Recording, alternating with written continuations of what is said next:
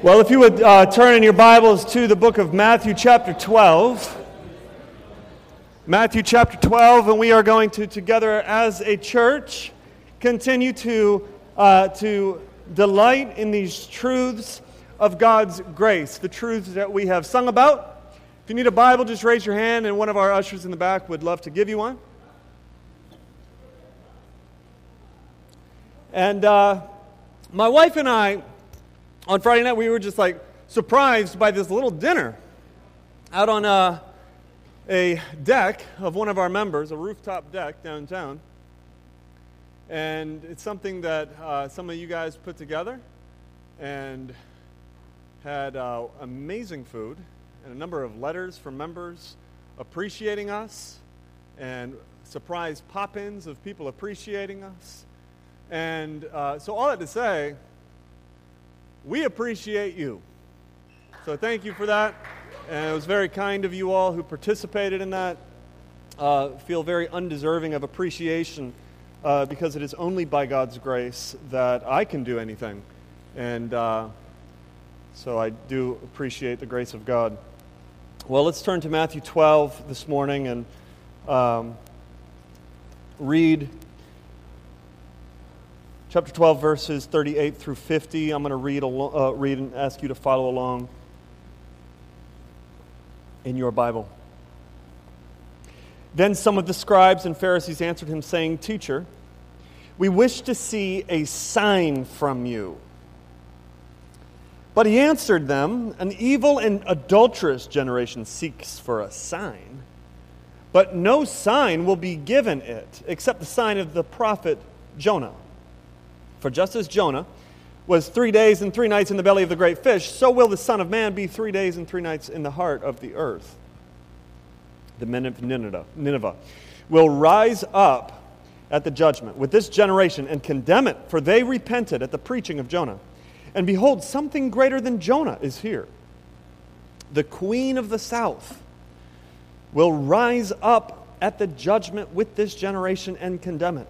For she came from the ends of the earth to hear the wisdom of Solomon. And behold, something greater than Solomon is here." And by the way, that is a reference to the scripture reading out of 2 Chronicles that we heard earlier in the service. "When the unclean spirit has gone out of a person, it passes through waterless places seeking rest, but finds none. Then it says, 'I will return to my house from which I came,' and when it comes, it shall find the house empty, swept, and put in order. Then it goes and brings with it 7 other spirits more evil than itself, and they enter and dwell there. And the last state of the person is worse than the first. So also it will be with this evil generation." While he was still speaking to the people, behold, his mother and his brothers stood outside and asking to speak with him. But he replied to the man who told him, "Who is my mother, and who are my brothers?" And stretching out his hand toward his disciples, he said, "Here are my mother and brothers. For whoever does the will of my Father in heaven is my brother and sister and mother." Let's pray. Let's ask God to help us, to teach us this morning. Father, we ask that the Spirit would come, Lord, and awaken us new passions, new yearnings, that we would have your Spirit do something in our hearts that we cannot do for ourselves, and that is to point us to Jesus. God, teach us this morning from your word, and I pray that you would use me as a conduit, Lord. It's in Jesus' name we pray. And everybody said, Amen. All right, we're going to play a little game as we get rolling today. That siren has nothing to do with it. We're going to play a whose parent is this game, all right? So, Kwame, if you could put the first slide up. Whose parent, if you know the answer, you're not allowed to answer. Just based on the looks of this pretty woman right here, whose parent is this? Anybody? Come on. What does it look like? Come on, we need some bold shouting. Winnie, you got somebody? Who are you looking at? Somebody's you pointed at this guy right here? Winnie, you got it. I wish I should have prizes. I should have prizes. You get an extra cup of coffee today, all right? That's Paul's mom. They look alike, don't they? All right, we got another one. Whose parents are these? Unfortunately, she's not in here. Where is she? Well, I just gave you a hint. Anybody? Let me give you a hint. It's a female. It's not Julie. She has blonde hair. She's tall. I was going to say, come on now. Megan, this is Megan's parents. Don't you see the resemblance? All right, we'll do another one. Here you go. Whose parent is this? Montreal. That's an easy one. Like father, like son. All right, one more. Whose mother and grandfather is this? Mine. You got it. Excellent. All right, so I want to talk to you today on the theme family resemblance. Because we tend to resemble our family members, don't we? I could have gone on with all of your family members. Because you just pull somebody and you look at the parent and you're like, wow, I can see the resemblance. Or maybe a sibling. Sometimes even more so, you get that perfect mix of father and mother, and you really see, in siblings often, resemblance. You look like that individual. Now, we are in Matthew chapter 12 today, and we have been in Matthew 11 and Matthew 12. We have been dealing with or examining various responses to Jesus. So here comes Jesus Christ, and what we're seeing is what Matthew's doing for us in his gospel is he's showing us really the whole variety of responses. It's kind of, his gospel is kind of organized topically. And so the topic right now is the responses to Christ. How do people respond to him? And what we're seeing today is the response of those who ask for a sign. But it's in some ways, it's even more than that, and it's even deeper than that. We're going to get into what this means that they asked for a sign. But really what we're going to see is that it's the response of imitators. It's the response of imitation. It's the response of those who look a lot like God's family. But as you really examine, they really don't resemble the Father or the Son, their older brother. And then Jesus, after he deals with this, he turns the corner for us, and he shows us who his family members actually are. And in some ways, he's redefining the entire concept of the family of God. This is who the family is. And these are the imitators. This is the imitation. And so for us to understand, or before we get to the definition of who the family of Jesus actually is, I want to just spend some time with Jesus here, and I want to see, examine his revealing, if you would, of the imitation. He opens up for us the fact that there are imitators of this family, and they are fully revealed for us in this passage. Are you with me? You sure? You guys seem a little tired this morning. We good? All right. He reveals the imitators, so let's just walk through it fairly quickly here. First, the imitators' excuses are revealed. The imitators' excuses are revealed. So they ask for a sign, correct? You might remember me sharing a story some months ago of a young woman that I was sharing the gospel with. And she said, look, if I had a sign, like if you did a miracle like right in front of me, then I might believe. Or if I saw somebody like before my eyes die and then rise from the dead, then I might believe. Like I would believe if God showed me a sign. Like why doesn't he just do something miraculous in front of me to prove that he's that he exists? This is a question that a lot of people ask. If God is real, if the gospel's true, if Jesus Christ is indeed God, why doesn't God just like open up some kind of paranormal world for me and let me just see something? My response to her was this: you still wouldn't believe. you still wouldn't believe. Like right now, if somebody walked in here without an arm, and I touched them and an arm grew, you still wouldn't believe. You would say something's crazy with me. You might say that I'm demon-possessed. You still wouldn't believe. If someone died and rose from the dead, you still wouldn't believe. How do I know that? It's because someone died and rose from the dead, and people still didn't believe. Why don't they believe? It's because, and this is what I told you, your heart's cold. You need to ask God to soften and warm your heart. So here are these Pharisees, these religious leaders in verse 38. And just a reminder, the Pharisees are sort of the religious establishment of the day, protecting the law, enforcing morality. And they come along and they say, we want to see a sign from you in verse 38. Now, their request for a sign is not like some innocent, like I'm looking for validation that you are indeed the coming one. I mean, because we could step back and we could remember John the Baptist also asked, are you the coming one? And Jesus responded with what? Signs. Exactly. Jesus gave him the signs. He said, look, don't you remember the signs? Don't you see the signs? And John, what did he do? He saw those signs. He received that as confirmation that Jesus is indeed the coming one, and he believed. The thing is with the Pharisees is they've had 100 signs right in front of their face.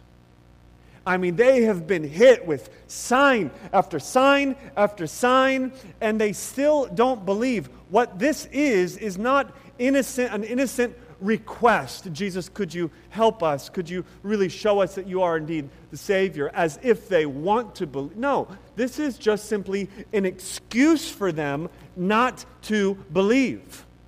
The various responses to Jesus we have already seen are the fact that people are disappointed by Jesus because he's not who they thought the Messiah would be. People are disinterested in Jesus because they don't think they need a Savior. People are judgmental with Jesus because he doesn't follow all of the man-made traditions and rules. People are scheming against Jesus, trying to trip him up and prove that he's not the Messiah. And then last week we saw this unpardonable sin in which they blaspheme against the very Holy Spirit that is revealing that Jesus is the Savior, and they have turned away from their only hope. And that is unforgivable because there's only forgiveness in Jesus Christ. And so what they're doing here is really nothing more than just making excuses.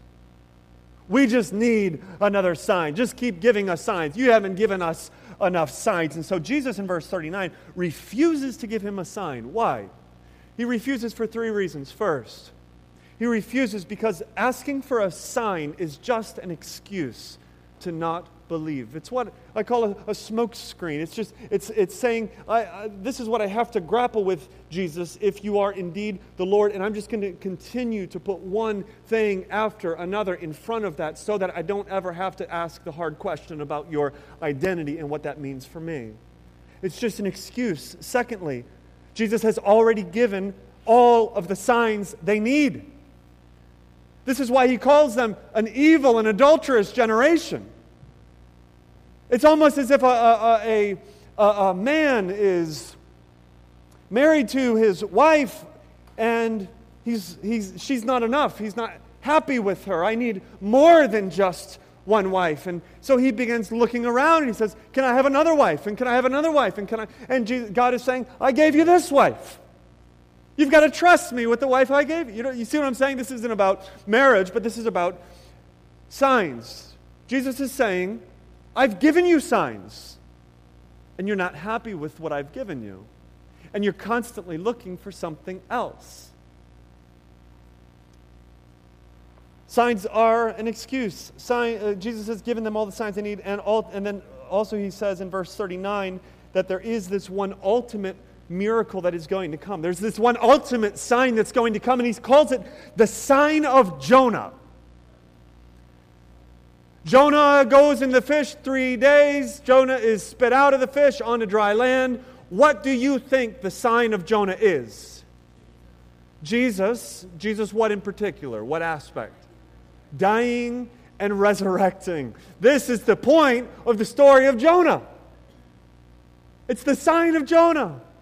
That there is one prophet, a greater prophet, who's going to go into the belly of the earth and then be puked out 3 days later. And Jesus says that is the ultimate sign, and that is the sign that is coming. Let me explain it in this way. Maybe this would help the kids who are in the room understand it. So kids in the room, you know that outside of our building here, we have signs that show you how to get into the door. Have you seen those? They're blue signs in the yard and on the sidewalk. Are they out there today? Did anybody put the signs out? Okay, good. So what if somebody comes along and they're trying, they say at least that they want to come and worship with the church on Sunday. And the signs are there, and they get all the way up to the door, and there's a big sign right in front of the door that says, "The Garden Church," like this way, right? And they're looking at the door, and they're looking at the stairs, and they're saying, if you just gave me a sign that this is where the church is, I would go in. And they walk away. And they say, "Just give me a sign," and you say, "I'm not going to give you another sign." There's a sign right there. That's what's happening here with these people who are requesting signs. They're just imitators. They're false. They're fakes. They're making excuses. They're skeptics. Skeptics will always ask for signs. Oh, if he would just do this, if God would just do this, if he would, you fill in the blank. You know what I'm talking about. If God would, what? Then I would believe. And unfortunately, a lot of times Christians do this too. Christians, we crave books about little boys that go to heaven and back, or stories about someone who died and they experienced heaven, they come back. Why? And then I actually heard somebody talking about this, and they said after reading that, I really then believed. It was evidence for me that heaven is real. And my response was, that's not the sign that God was giving us.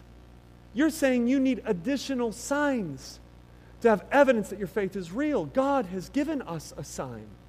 We don't need to be looking for more signs. We don't need to be looking for stories of people who have had experiences that are where, I don't know, they have coffee with Jesus or something like that, and they go to the O's game together, right? And now Jesus is real because he roots for the Orioles, right?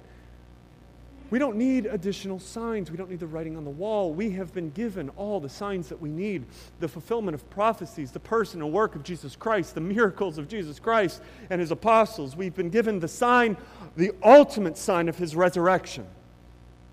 And listen, friends, your evangelism with people is often just simply pointing people to the signs. It's just showing people in the Scripture, here are signs. Here are signs. If you're not a Christian, I invite you to examine the signs. Examine the sign of the resurrection. Did Jesus rise from the dead? And if he did, we got to deal with him. And if he didn't, as Paul says in 1 Corinthians 15, don't worry about it.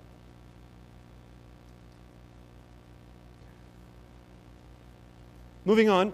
So these imitators' excuses are revealed. Secondly, the imitators' entitlement is revealed. Everybody say the word entitlement. Their entitlement is revealed. Don't you love people who are just entitled? Right? We love entitled people, right? Here's what I mean.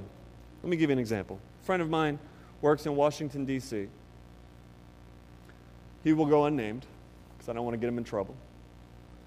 Works in D.C., and he works very closely with a young woman who is a relative of an extremely famous politician. She got the job. Why? All right, you see where this is going? See what I'm talking about with entitlement? So my friend says she is the hardest person to work with in the office in D.C. She creates problems, endless controversies. She's a gossip.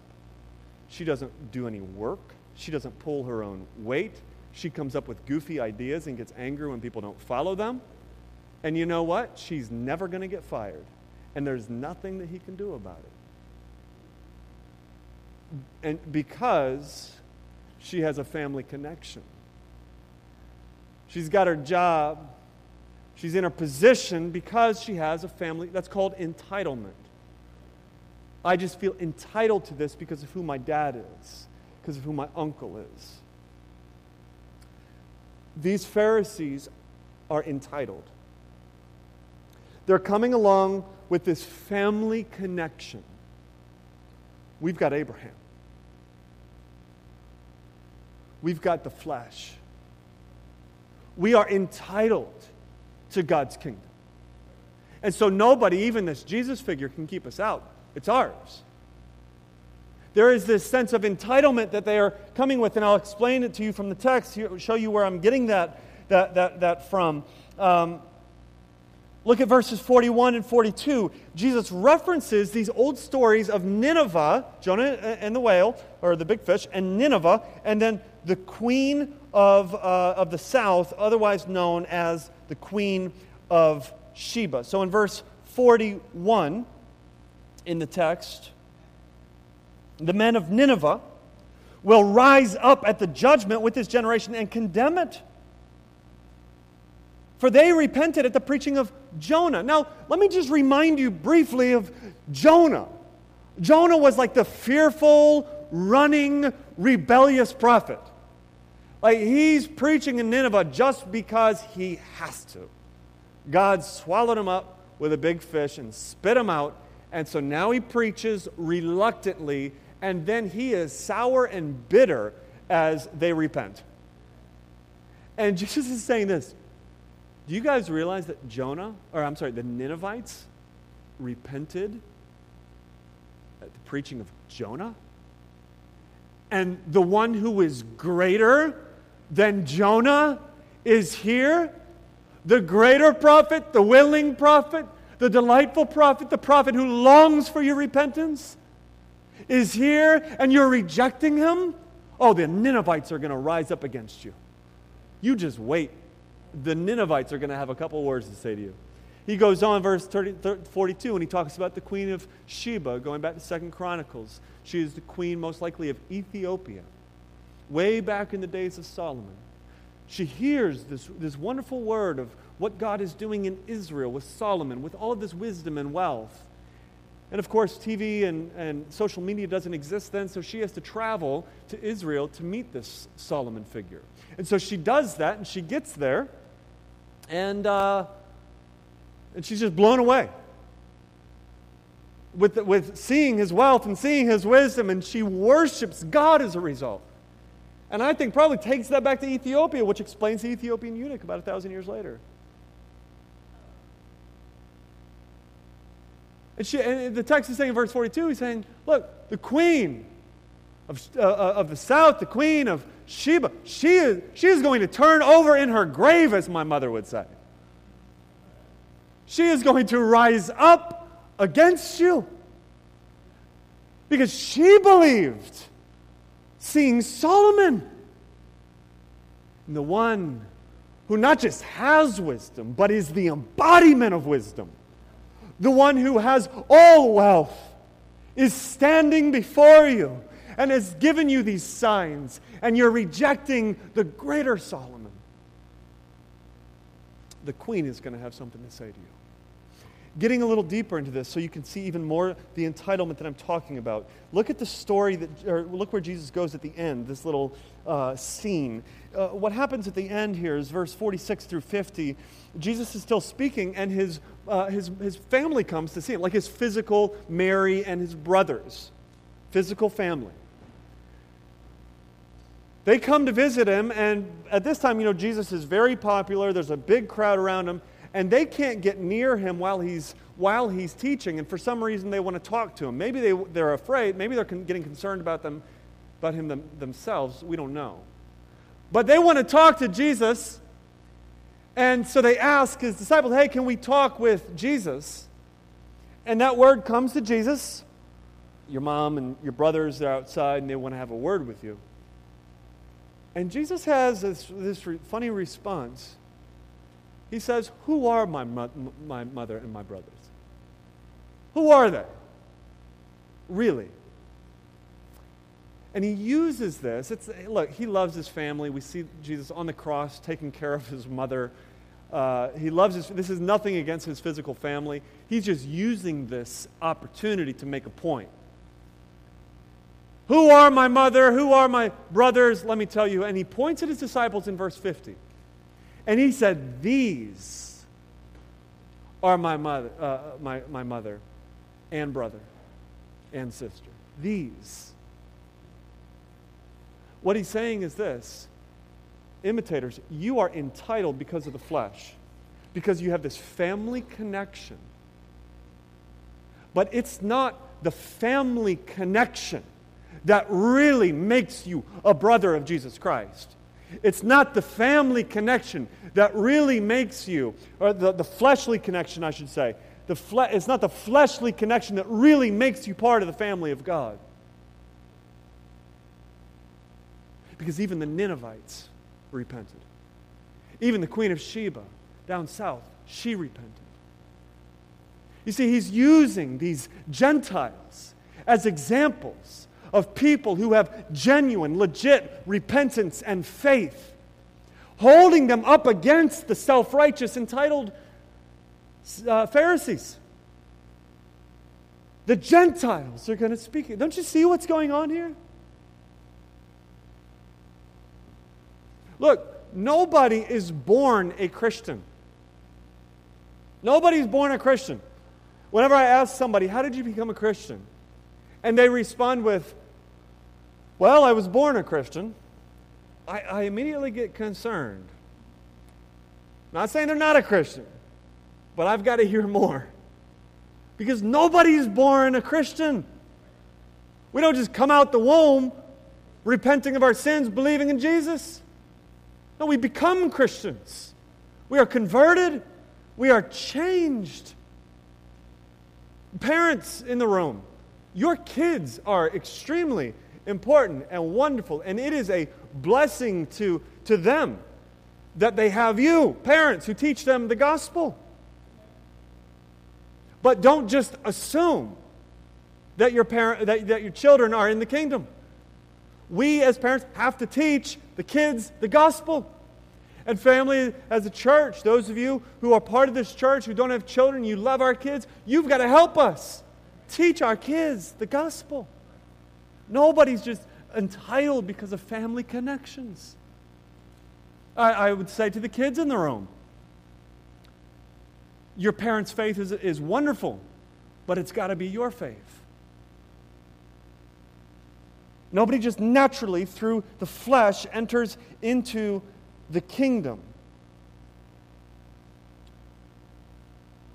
Moving on. The imitator's excuse is revealed. The imitator's entitlement is revealed. And thirdly, the imitator's emptiness is revealed. Let me use my cup as an example. I wish I had an empty cup. Does anybody have an empty cup I could borrow? Come on, somebody hit me with an empty cup really quick. There we go. All right. So we got an empty cup. Thank you. Thank you. So, empty cup. Let's say that I am going to give you a wonderful drink of, somebody help me out.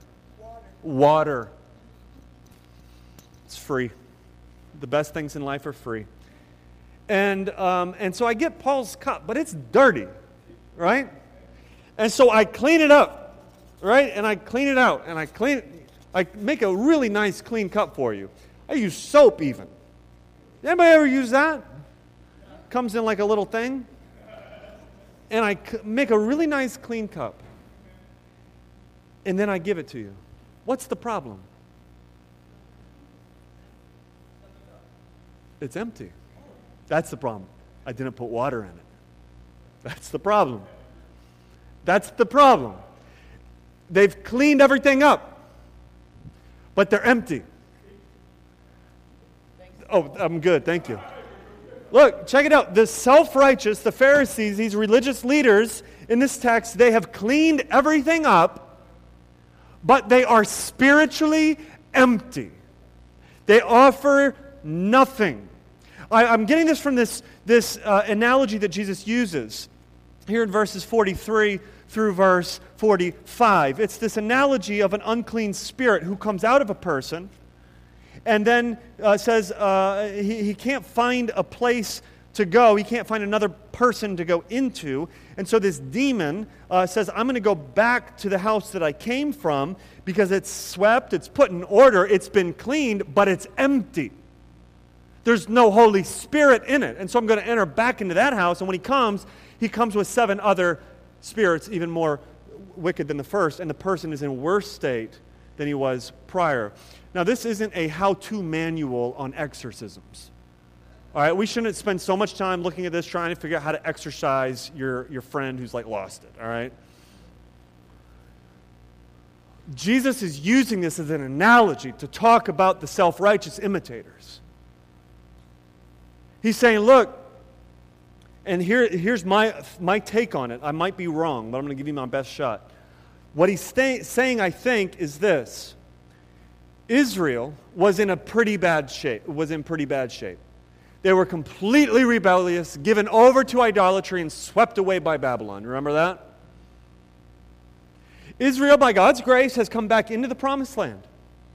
Through this new moral revolution over the past 100 years, these Pharisees have now taken this moral higher ground, and the law in some ways has been recovered. And the Pharisees are now, in this new way, cleaning everything up and making sure that we're following the law, that everybody's obeying the law, and hoping that maybe the Messiah will come. So we're in a better state now. We're cleaned up, right? The oppressor is no more. But then he says this. Because you are empty, it's only going to get worse. And I think there he's referring to the fall of Jerusalem in AD 70 when the Roman Empire just completely sacks Jerusalem.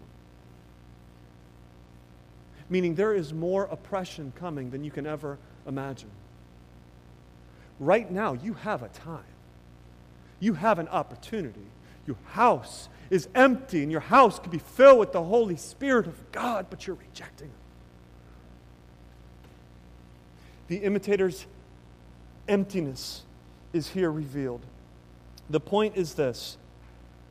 Imitators look a lot like family, but they're false. They're cheap imitations.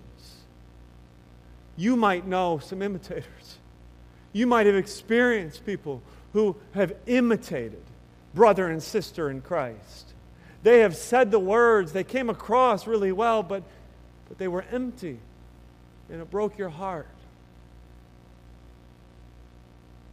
Sometimes I'll have people ask me, how is it possible that Christianity is true when 150, 200, 300 years ago, churches, particularly in the South, were not only condoning slavery, but using the Scriptures to propagate slavery.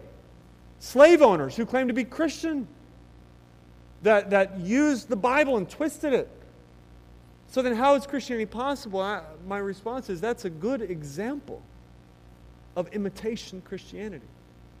Like that, we got to call it what it was. It was false religion. I mean, it looked a lot like the church. They had people sitting in pews. They had steeples on their building, but it was a false religion. It was empty. Or even today, I'll have people come in as a new member of the church, and they'll have a testimony, something like this. Like, I grew up in church my entire life. I was part of the praise team. I was highly involved in a lot of ministries. Like, I spent 4 or 5 days a week in the church. But I never knew the gospel. I was never taught the gospel. And I'm just now understanding the gospel. How is that possible? It's because there are a lot of groups of people. They get together in buildings with steeples that are empty. They look like churches. But they're imitating the family of God. So let's just briefly end here. Who then is the family of God? Look at Jesus' response to all of this. He has this opportunity. His mother, his brothers comes, and Jesus says, you know what? Who really is my family? And Jesus says, let me tell you. He points to his disciples and he says, these are my family members. Look at verse 50. I love the way he says it. Whoever does the will of my Father in heaven is my brother and sister and mother. Whoever, singular, is my brother and sister and mother. Notice he doesn't say my brother or sister or mother. He says, you are, Paul, you are, Andrea, you are, Keisha, you are my brother and sister and mother. You are the whole of it. Meaning, I think what he's saying here is this: the sum of my affections for family is applied to every single disciple of mine. I love you with that kind of family intensity in the way that I love my entire family. Christ loves you, has set his affections on you. You are his family. Who is it? Whoever, he says, does the will of the Father. Now, what does that mean? Well, it's very clear. John chapter 6, verse 40 says this. John says, this is the will of the Father. So what is the will of the Father? I'm about to tell you. John says, this is the will of the Father, that everyone who looks on the Son and believes in him should have eternal life and be raised from the dead. That is the will of the Father, that we would look upon Jesus and that we would believe in him and that we would be saved and that we would be raised on that final day. There is salvation in no one else, for there is no other name under heaven given among men by which we must be saved. Jesus has turned us from imitation to intimacy. Imitation family member to an intimate brother and sister and mother and father. God has for all time been in the business of saving a family. God has been redeeming a family, and still today God is redeeming his global, worldwide family through Jesus Christ, and it consists of all kinds of people. It consists of people who are single and people who are married. It consists of kids, and it consists of old people, and it consists of unemployed people, and it consists of rich people, and it consists of people of European descent and African descent and Asian descent and South American descent. It consists of all kinds of people. Every tongue and every tribe shall bow before the throne of this Lamb and shall forever sing praises, worshiping his name. We are the unified family of God. It's divided out there and it's unified in here. Why? It's because the blood of Jesus Christ flows through us. It's because we are united not by physical family ties, but by spiritual family ties. That's what unites us. We look physically different from each other, but the more and more we follow our older brother, Jesus Christ, the more we resemble him, and the more we actually begin to resemble each other. We look like each other. And we encourage one another. We edify, we motivate, and we equip one another for good works in Jesus Christ, so that the body of Christ might be built up, so that we might indeed be conformed to the image of our older brother, Jesus Christ. That is family resemblance. Amen? Amen? Let's pray. Father, we thank you for this time that we could look into your word and be reminded that we are indeed genuine family members of Jesus Christ, not because of our ethnicity, not because of our own flesh, not because of the works that we have done, but it's according to your grace that you have saved us. Thank you for including us in your family. It's in Jesus' name we pray. And everybody said, Amen. Amen.